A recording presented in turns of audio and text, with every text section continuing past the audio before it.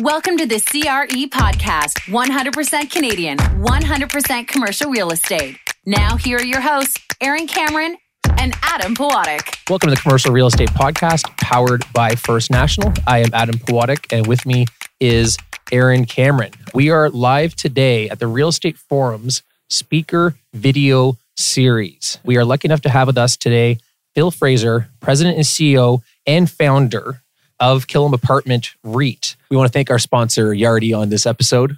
And of course, stay tuned for the end of this interview. Adam and I were going to digest the conversation we're about to have as part of the CRE After Show. Thanks for coming. Phil, welcome. Well, thank you very much for having me, and I'm glad to be here, Adam. So, Real REIT Conference, I guess you were not at it, not at last year because nobody was. It was virtual. This is great. You know, we're back in person. I'm sure you're shaking a lot of hands you haven't shaken in a while. Absolutely. Too many hands, maybe. Too many. Okay, so founder's a big word and a great one for this, especially when you're talking about a portfolio, Killam size. So let's go back to the start for you and the inception point of what is now an institution in the Canadian marketplace. Well, if you don't mind, I'll even go back a few years earlier. And I think it really started when I was in university in terms of my real background and that I wanted to be involved in real estate. And so I went to school for 9 years, 4 undergrad, and then I did a couple of graduate degrees, one in urban planning and my MBA, all from schools on the East Coast. And my first job was with a company called Marcel Trust, who morphed into RBC Capital Markets. And I stayed there for a couple of years as an analyst. I moved over to a regional brokerage owner, a company called Nova West, and we lasted 2 years, from 90 to 92. I watched them come in one day and they closed the doors and we were in bankruptcy. Because that would have been at the height of the early 90s real estate issues. And it was a tough time to be in real estate. I mean, values were low. Interest rates were anywhere between 10 to 14% for a 5-year term. And it was just tough. And money was tough. Lending was tough. And the ownership structure was very fragmented. So from there, I sort of kind of figured out how to make a bit of a living as a broker from that time on, and then really enjoyed everything I was doing. I was touching all types of real estate, whether it was apartments, commercial, bit of industrial. I was a mortgage broker, did a lot of the sort of arranging mortgages back then for companies in Eastern Canada. And then we kind of morphed into a developer, got exposed to a little bit of the West. And that was the beginning of the REIT world. And when I was out in Calgary on many occasions, everybody was talking with this new company that went public in the apartment sector called Boardwalk. And I had this idea, and I thought I could do it with the organization I was with, but could never get around to it. And so finally one day, just in the beginning of 2000, I quit and said, I'm going to start my own publicly traded company. Knowing a little bit about the background back then, the program for CPC shells was under the Alberta Stock Exchange. And essentially the key is that you could do a blind pool. You needed a minimal of 200 shareholders that had to be residents of Alberta. You had to form a board with a bit of experience of either running a company or public traded experience and go out, raise the shell money. And then you had 2 years to look for potential acquisition. And if you could raise additional money, then you would be listed on the venture. Or by the time I got this done, we went to the venture. So that shell money is for the sole purpose of getting to an IPO? Identifying an opportunity. Okay. Because this program was used a lot for oil and gas, but it was starting to sort of move into the real estate sector. So the easy part was actually in the first 6 or 7 months of 2000, I incorporated. Side story, I had 3 tries to come up with a name. And people always have asked me, where did you come up with Killam? And really, the name was my third choice. And I was looking for a federally incorporated name. And it was the road I grew up on in the summertime. My parents were there as a summer cottage. It was called the Killam Road. So I just named it Killam at the time. Do you remember what the first 2 attempts were? Yes. One was Brownstone Properties, got rejected, and Bedford Properties, out of just the name. Right. I kind of like. So the connotations around brownstone's quite nice. Yeah, I like that, but it was taken. Yeah. So from there, I went out and myself as a founder, I asked 5 other people that I knew had worked for or worked with, would they throw in a little bit of seed money? And at the time, it was $50,000 I was asking for. And the 6 people said yes. And I didn't get the $700,000, but I got $675,000. One guy threw in $25,000. And then we went out, and it was Yorkton that was the underwriter. And it was pretty tough to get 200 names that had residence in Alberta at the time. It was like friends and families, and the law firm that I used allowed me to come into the room, the boardroom, and give presentations to the partners. And back then, I was only looking for a couple $1,000s per person, just as long as they were registered. So we got that launched in December of 2000. And these were the 200 original investors in Killam. Yeah. And we sold stock at 20 cents back then. And then from there, it took 2 years of hard slugging to try to drum up a little bit more equity and identify a couple of properties, a couple of false starts. But it was finally launched in February of 2002. We had $10 million of assets, $2.5 million of equity, and 150 units, 3 properties. As I'm trying to do the math of what that is on Per a per door, door yeah. basis. About $10,000 a door. No, it was around 50,000 maybe, or 40,000. It Okay. was pretty cheap. It was pretty cheap. And this is all out of Alberta. You're doing it in the Alberta. On the exchange, but the properties were in Atlantic Canada. Okay, One in there. Halifax, 2 in Moncton. And so started life as a micro cap. Couldn't pay ourselves. We didn't have any money from salary, but we had to pay our staff. Hooked into some pretty good iBankers relatively early. We're very fortunate to sort of attract capital. Here's our story. And the story was we are going to be the consolidator of the apartment sector in Atlantic Canada. Meanwhile, up and running, Boardwalk was the dominant consolidator in the West. Northern Properties with Jim Britton was the far north. Northern Properties and CapREIT was around, and they were doing Quebec and Ontario, especially Toronto here. So we were the 4th one in the business. So between 2002 to 2005, we grew exponentially in terms of people, numbers. By the end of 3 years, we had about 6,000 units and about $300 million in assets. And we are the largest apartment owner in every market in Atlantic Canada at the time. So before then, like let's say 2001, before that sort of growth period, was the market in Atlantic Canada kind of similar to the rest of the country? Was fairly fractured, predominantly private, a lot of small owners. Like what did the marketplace look like? I mean, because you were sitting there going, there's an opportunity for major growth here. It was totally fragmented. There was maybe 1 or 2 entities that actually owned properties in more than one market.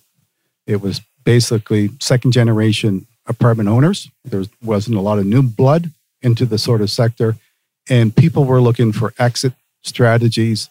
And we were always considered in those first few years as the pigeon paying the highest price. And looking back, we were doing deals at $20,000 a door, $40,000 a door. What cap rate? Just because that's always fun. It started at 10. Right. And And interest rates were 7.5. so 250 basis Yeah. point cap rate to interest rate spread. Okay, Yeah. just we'll play this narrative Yeah, I throughout know. the conversation. I got to get an Excel spreadsheet and plug that in and see. It really does work well at those upper numbers as opposed to the... We'll get to The today. 4 and Yeah, we'll 2s. get there. Yeah. The other part of it is that we, even back then, we identified our major markets or our home-based markets.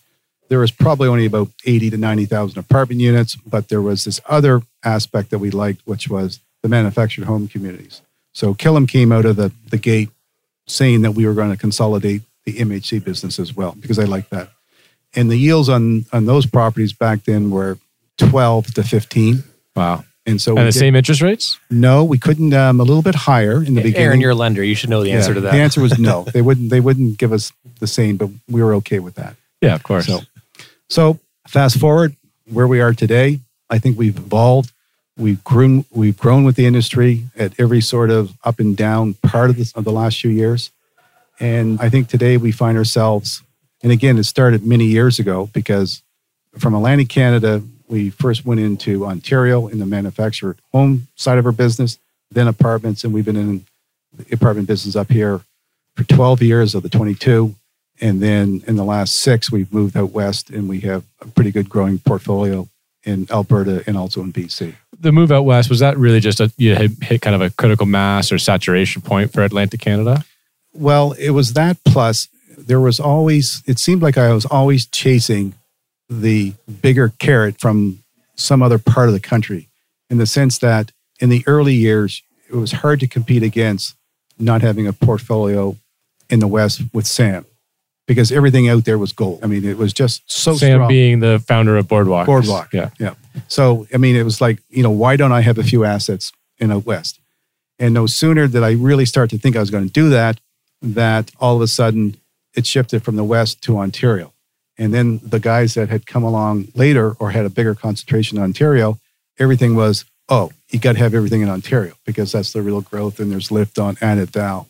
And so through this, it sort of really dawned on me, why am I trying to beat the market in terms of where the economic growth is going to be in a country that is always has one region better than the other performing?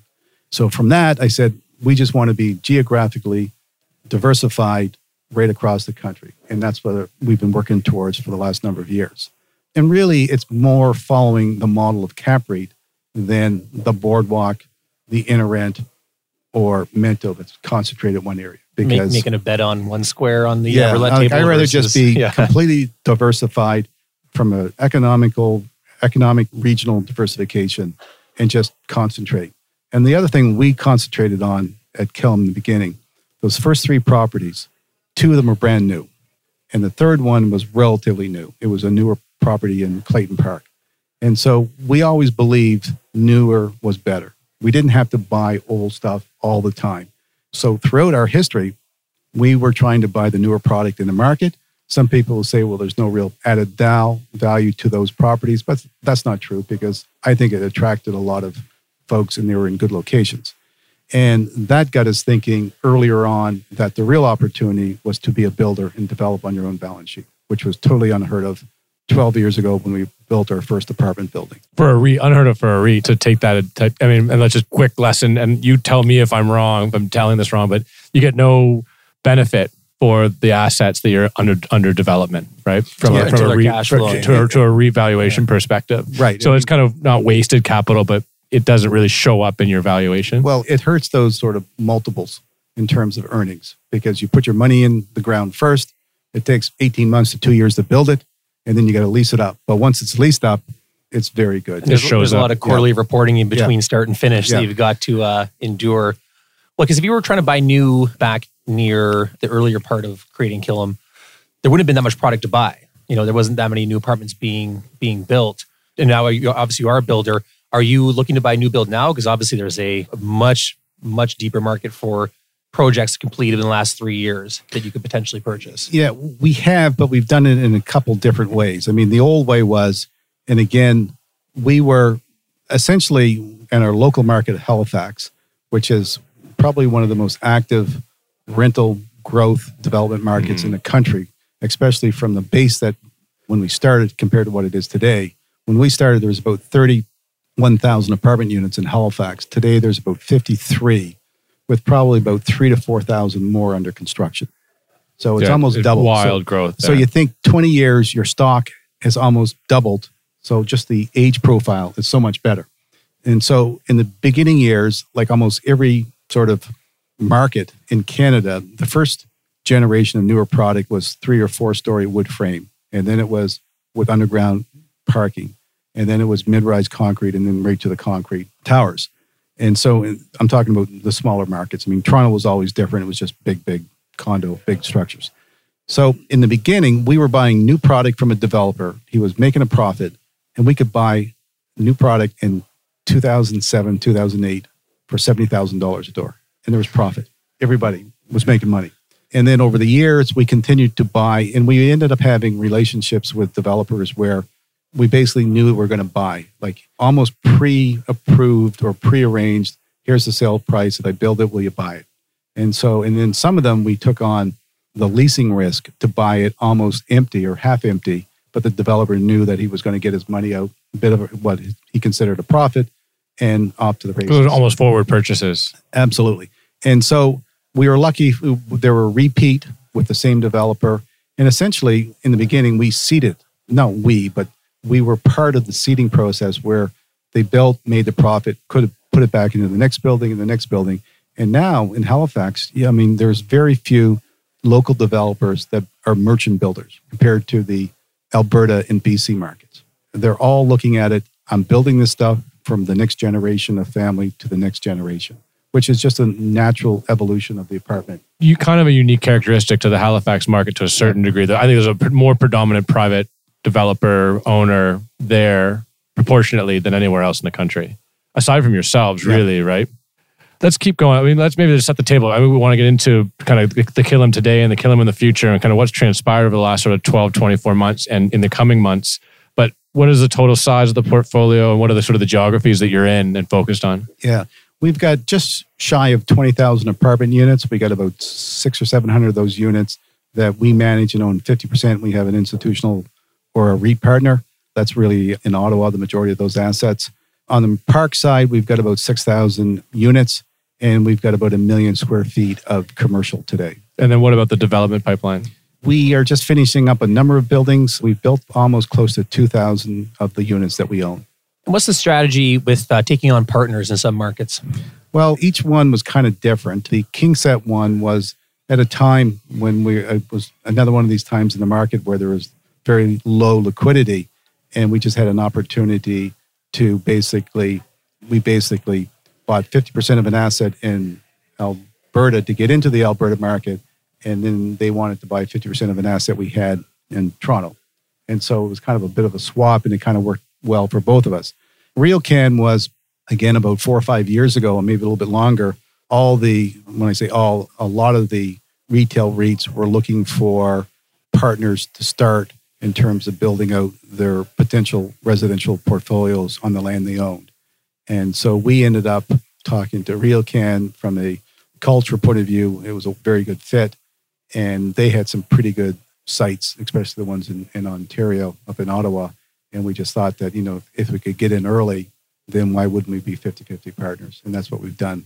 The site in Gloucester, it's 4 phases, and we've actually completed 2 now. There's still 2 more potential buildings that can be built on the land that we own. And we just finished another one with them just around the corner as well. And so from a strategy going forward, it's maintain the growth by development or acquisition.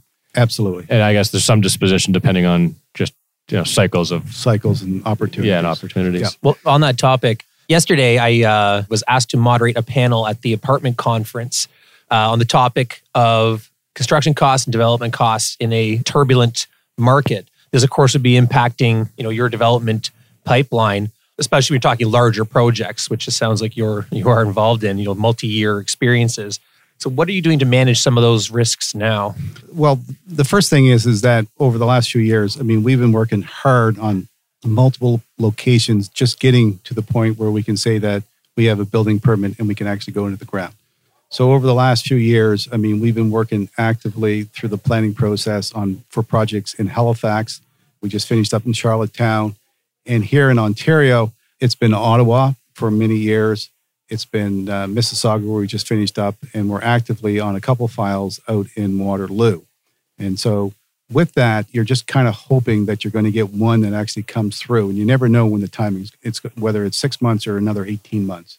And that's the way that the current process is working. So we're just finishing up a wave of them, about 4 of them. We have in the ground trying to complete one in Halifax and one in Kitchener. And we just got a permit in our hands there a few months ago to start one in Waterloo. So to answer the question, every delay over the last 2 or 3 years has basically shown it's going to cost more from a cost point of view. 6 months delay, basically you have to go back to all the subtrades and ask for repricing.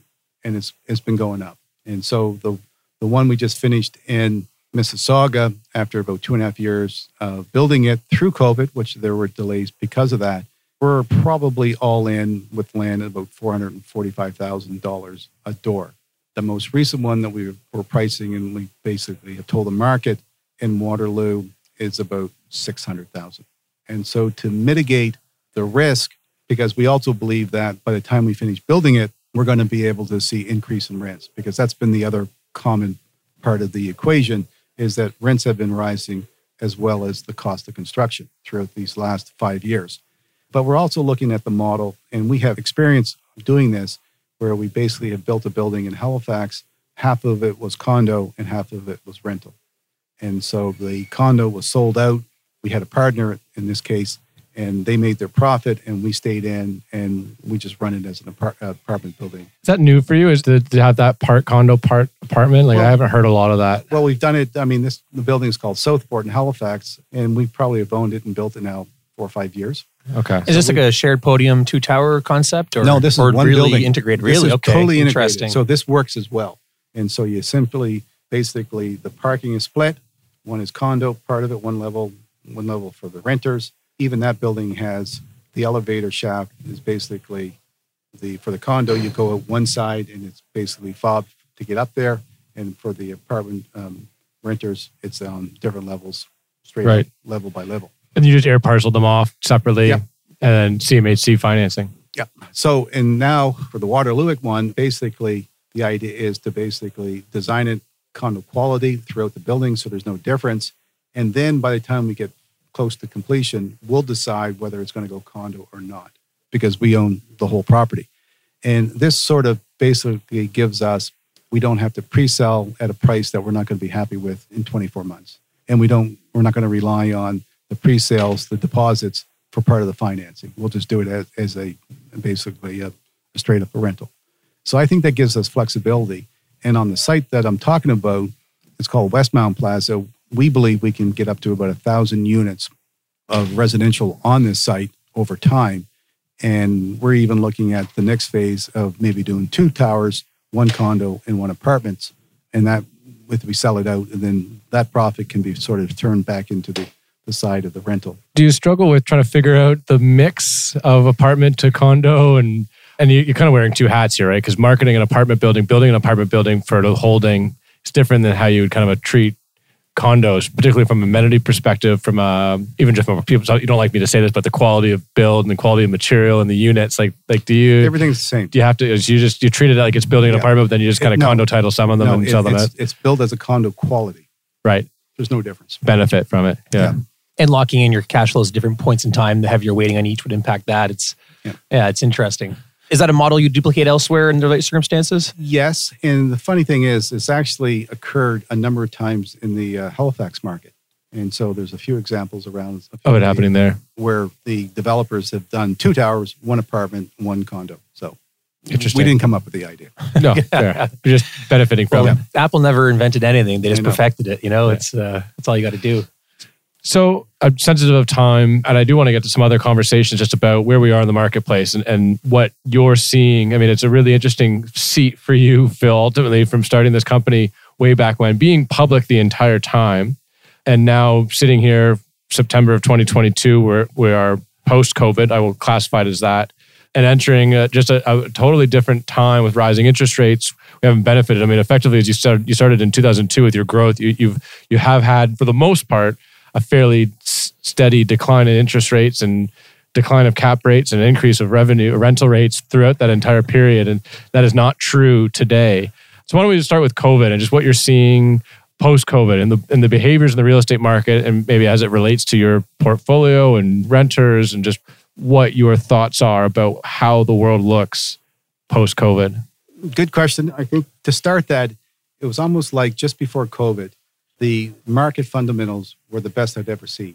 And so when you think of that, I mean, throughout my life, it's always like, well, it's too good to be true, then it probably is. And when is the shoe going to fall and hit you in the back of the head or get kicked in the back of the head? Yeah. So there's always some sort of like, you got to keep running. You got to be worried about your balance sheet. You got to be worried about having every building as full as you can.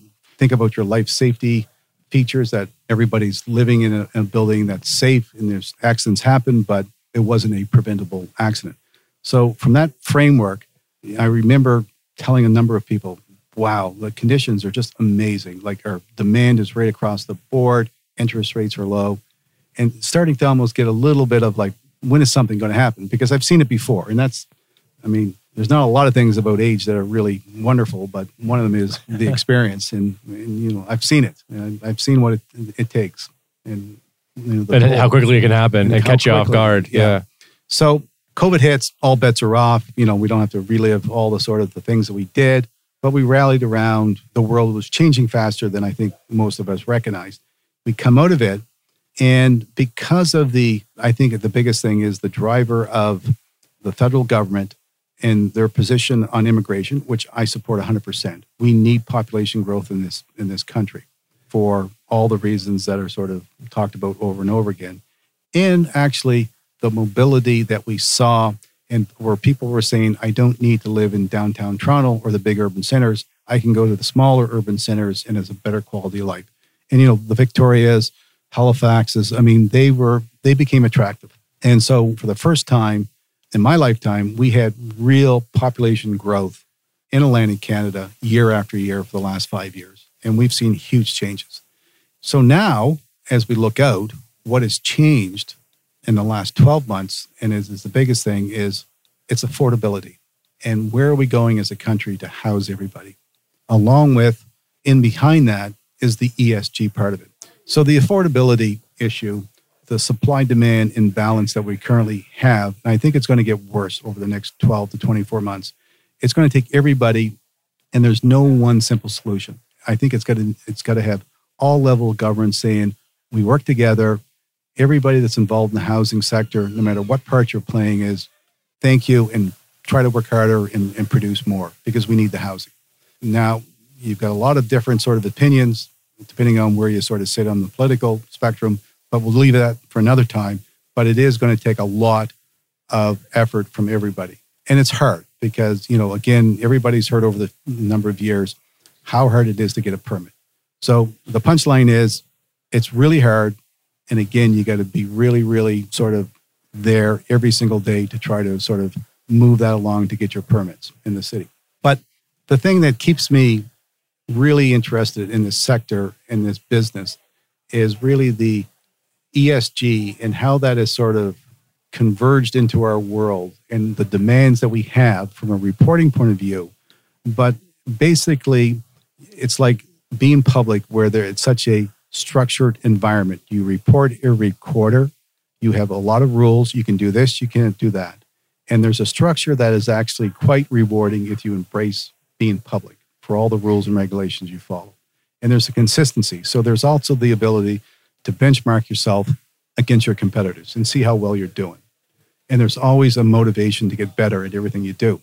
And so with the ESG and the growth of that and the demands, fundamentally to me, it means that if you can improve what you're doing and still do everything that ESG wants you to do in terms of the environment, especially on the environmental side of reducing your carbon footprint, then why don't you embrace it in a big way? And the other part of our business, which people don't really think about, it's the gross lease business, gross lease. We collect our rent and all the expenses are on the tab of the landlord. Where all the other real estate, it's a net lease business. Pretty easy to go to work and you don't really care about your expenses or the heating's going up, the cost of energy, because you just charge it back to the tenants. For us, every dollar of increased energy cost, insurance costs, that's eating away the profit. And what are you going to do to reduce it? So the embracement of what can we do to reduce our consumption on the utility side is now ingrained into Killam. And I think what our actions basically are proof of what we're trying to do. We're leaders on solar power, putting rooftop arrays on a lot of our buildings. We got about 14 to 15 solar arrays producing electricity. We were first generation solar panel believers producing energy, hot water, to heat our hot water. But now everything that we produce on the rooftops is going to produce electricity to offset our consumption. We've got about 1,000 units with geothermal, mainly in Ontario. We got one building in Moncton. Basically, our buildings are being heated by geothermal up to the 14 to 15 degrees Celsius. And then with split sort of units in the buildings or the units, the tenant heats up their unit up to the heat they require. And in the summertime, they use it to cool their unit. So all those initiatives in terms of greening your buildings, I think is the way of the future. And is there a business case for greening buildings for the work you've done purely economic without incentives from government? There's a few, depending on the province, on the solar panels as an example. But right now, we average between a 5% to 8% all cash yield on every solar install that we've done. So essentially, it's better than the cap rate that you would buy the building at today. So you're in the energy business, not the rental business. Yeah. And are you finding tenant sentiment to change? Because that was always been one of those hard parts, is it's got to be a ground up driver for a real buy-in throughout the industry. And tenants don't seem to really say, I will pay a premium if it's green. Yeah, and I don't think, I heard this yesterday on one of the panels in the apartment conference. People thought that the tenants would demand it and pay more, and that's really hasn't come around yet. It really is about saving energy, saving consumption, and reducing our carbon footprint. And the beauty of it is, once we do this, it's like a hitch. If I can get a solar panel array up on a roof, reduce my energy bill for my house meter in that apartment building, and then as I know that increases will come from the utility year after year, year after year, I'm capped for that percentage. Now, and because you're public, are you forward looking at some of the regulatory changes? I know like the IFRS has been lobbied to change some of their auditing requirements, and that there is a big push. We're seeing it already in Europe for this, the greenium, right? The greenwashing of, like, true, not just greenwashing of your statements, but actually being held accountable for it. Because you're public, is that something that's on your mind, that doing this is going to make it, we're going to be one step ahead when it ultimately comes down? It's about being able to quantify the data, the numbers, the energy you consume, and trying to explain to the reader or to the investor what are the risks around those factors. Yeah. And basically, you got to know what you're doing in terms of the energy consumption, and then put in the issues or the strategies to sort of reduce it over time. Tenants aren't necessarily paying up for it. Are your shareholders paying up for it? Green investors. If they think that you are the most preeminent or one of the most preeminent, sort of focused on carbon neutrality and environmental as sort of a core tenant, does that show up in your share price? I don't know if it shows up because, again, we're dealing with all the market forces, but it shows up in terms of investors that have funds that want to invest in companies that have good ESG scores. The last part of what we're doing a lot of, and again, it's because of technology changes, is the big thing was most of our buildings, if not all of them, are separately metered for electricity. That wasn't a standard here in Ontario for many, many buildings, and still isn't for a lot of the buildings, but it's coming. The next wave, and it just came around about 4 or 5 years ago, and we did our first building in 2018, built it, where we separately metered the water. So now the tenant pays for their own water consumption, and it takes off right off the bat that expense. And we know, because the example we have is out in Cambridge, where we built almost identical buildings 3 years apart, 2015, 2018. The 2018 building had to separately meter the water, and the water consumption is about 25% less.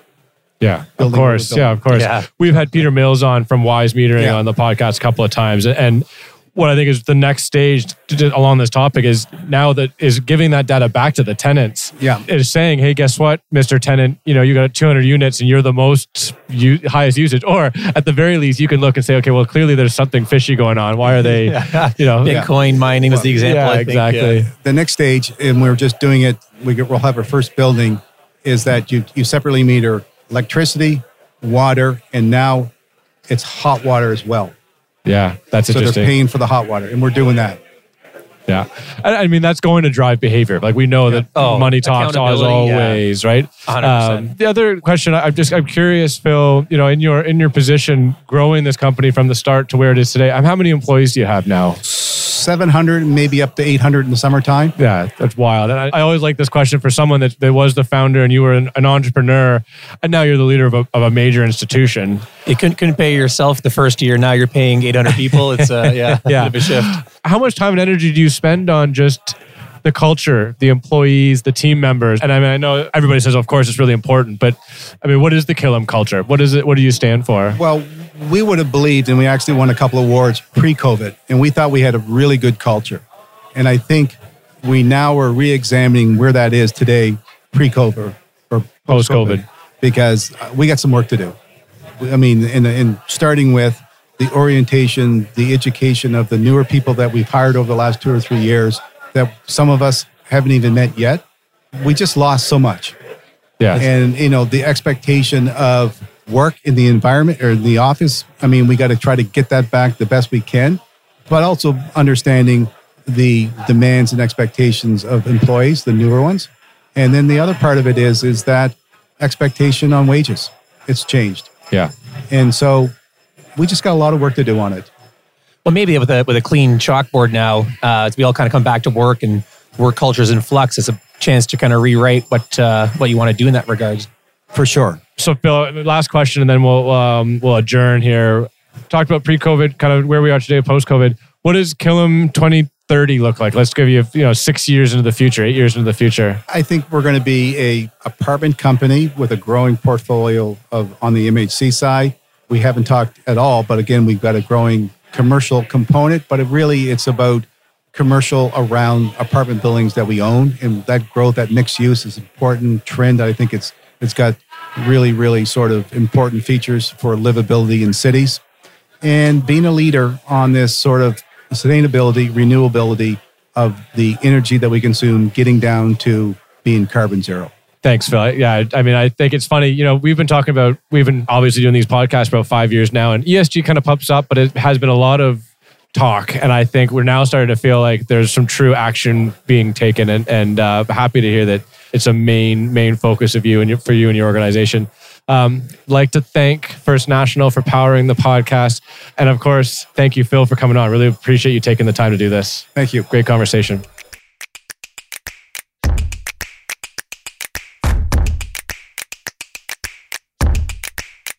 Welcome to the Commercial Real Estate Podcast after show, where we go through the conversation we just had with Phil Fraser from Killam. I found that really interesting. We didn't get into it because we were kind of just running through the conversation, but there was some reference to it, so let's clarify. He was talking about Sam Koulias, the founder and now ex-president of Boardwalk REIT. He's still there and very well involved. We recently interviewed James Ha, who is now the president of Boardwalk REIT. What I found really interesting is that he kind of was like, "Oh, you can do that? Oh, I'll do that," and did it and created Killam. And I kind of find it entertaining. You got Boardwalk over on West Coast and Killam over on the East Coast, yet they have this sort of intrinsic connectivity that you just never would have guessed. Yeah, no, geographically speaking, that's thousands of kilometers separation. Yeah. It is funny though, you just highlighted it. I have found that the leaders of the institutions in Canada, when they talk about other institutions, they never use the name of the institution. It's always just the first name of the person running it. And that's the way they address all of it. Oh, that's Sam's building. Yeah.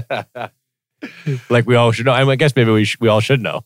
Yeah. Well, the point we did. We did. So I guess it does work that way. But yeah, very cool story. Very humble beginnings and like what a growth trajectory. Because I think you said he launched in 2000. Something like that. Yeah. It wasn't that long. It's not that long ago. It was 1983. Yeah. It was this millennium, right? So yeah, and now they are by any definition institution level real estate in Canada.